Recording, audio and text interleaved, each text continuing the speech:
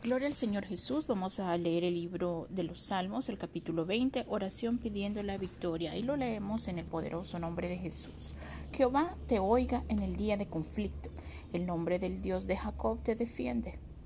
Te envía ayuda desde el santuario y desde Sión te sostenga. Haga memoria de todas tus ofrendas y acepte tu holocausto. Te dé conforme el deseo de tu corazón y cumpla todo tu consejo. Nosotros nos alegraremos en el día de tu salvación y alzaremos pendón en el nombre de nuestro Dios. Conceda a Jehová todas tus peticiones. Ahora conozco que Dios salva a su ungido. Lo oirá desde sus santos cielos con la potencia salvadora de su diestra.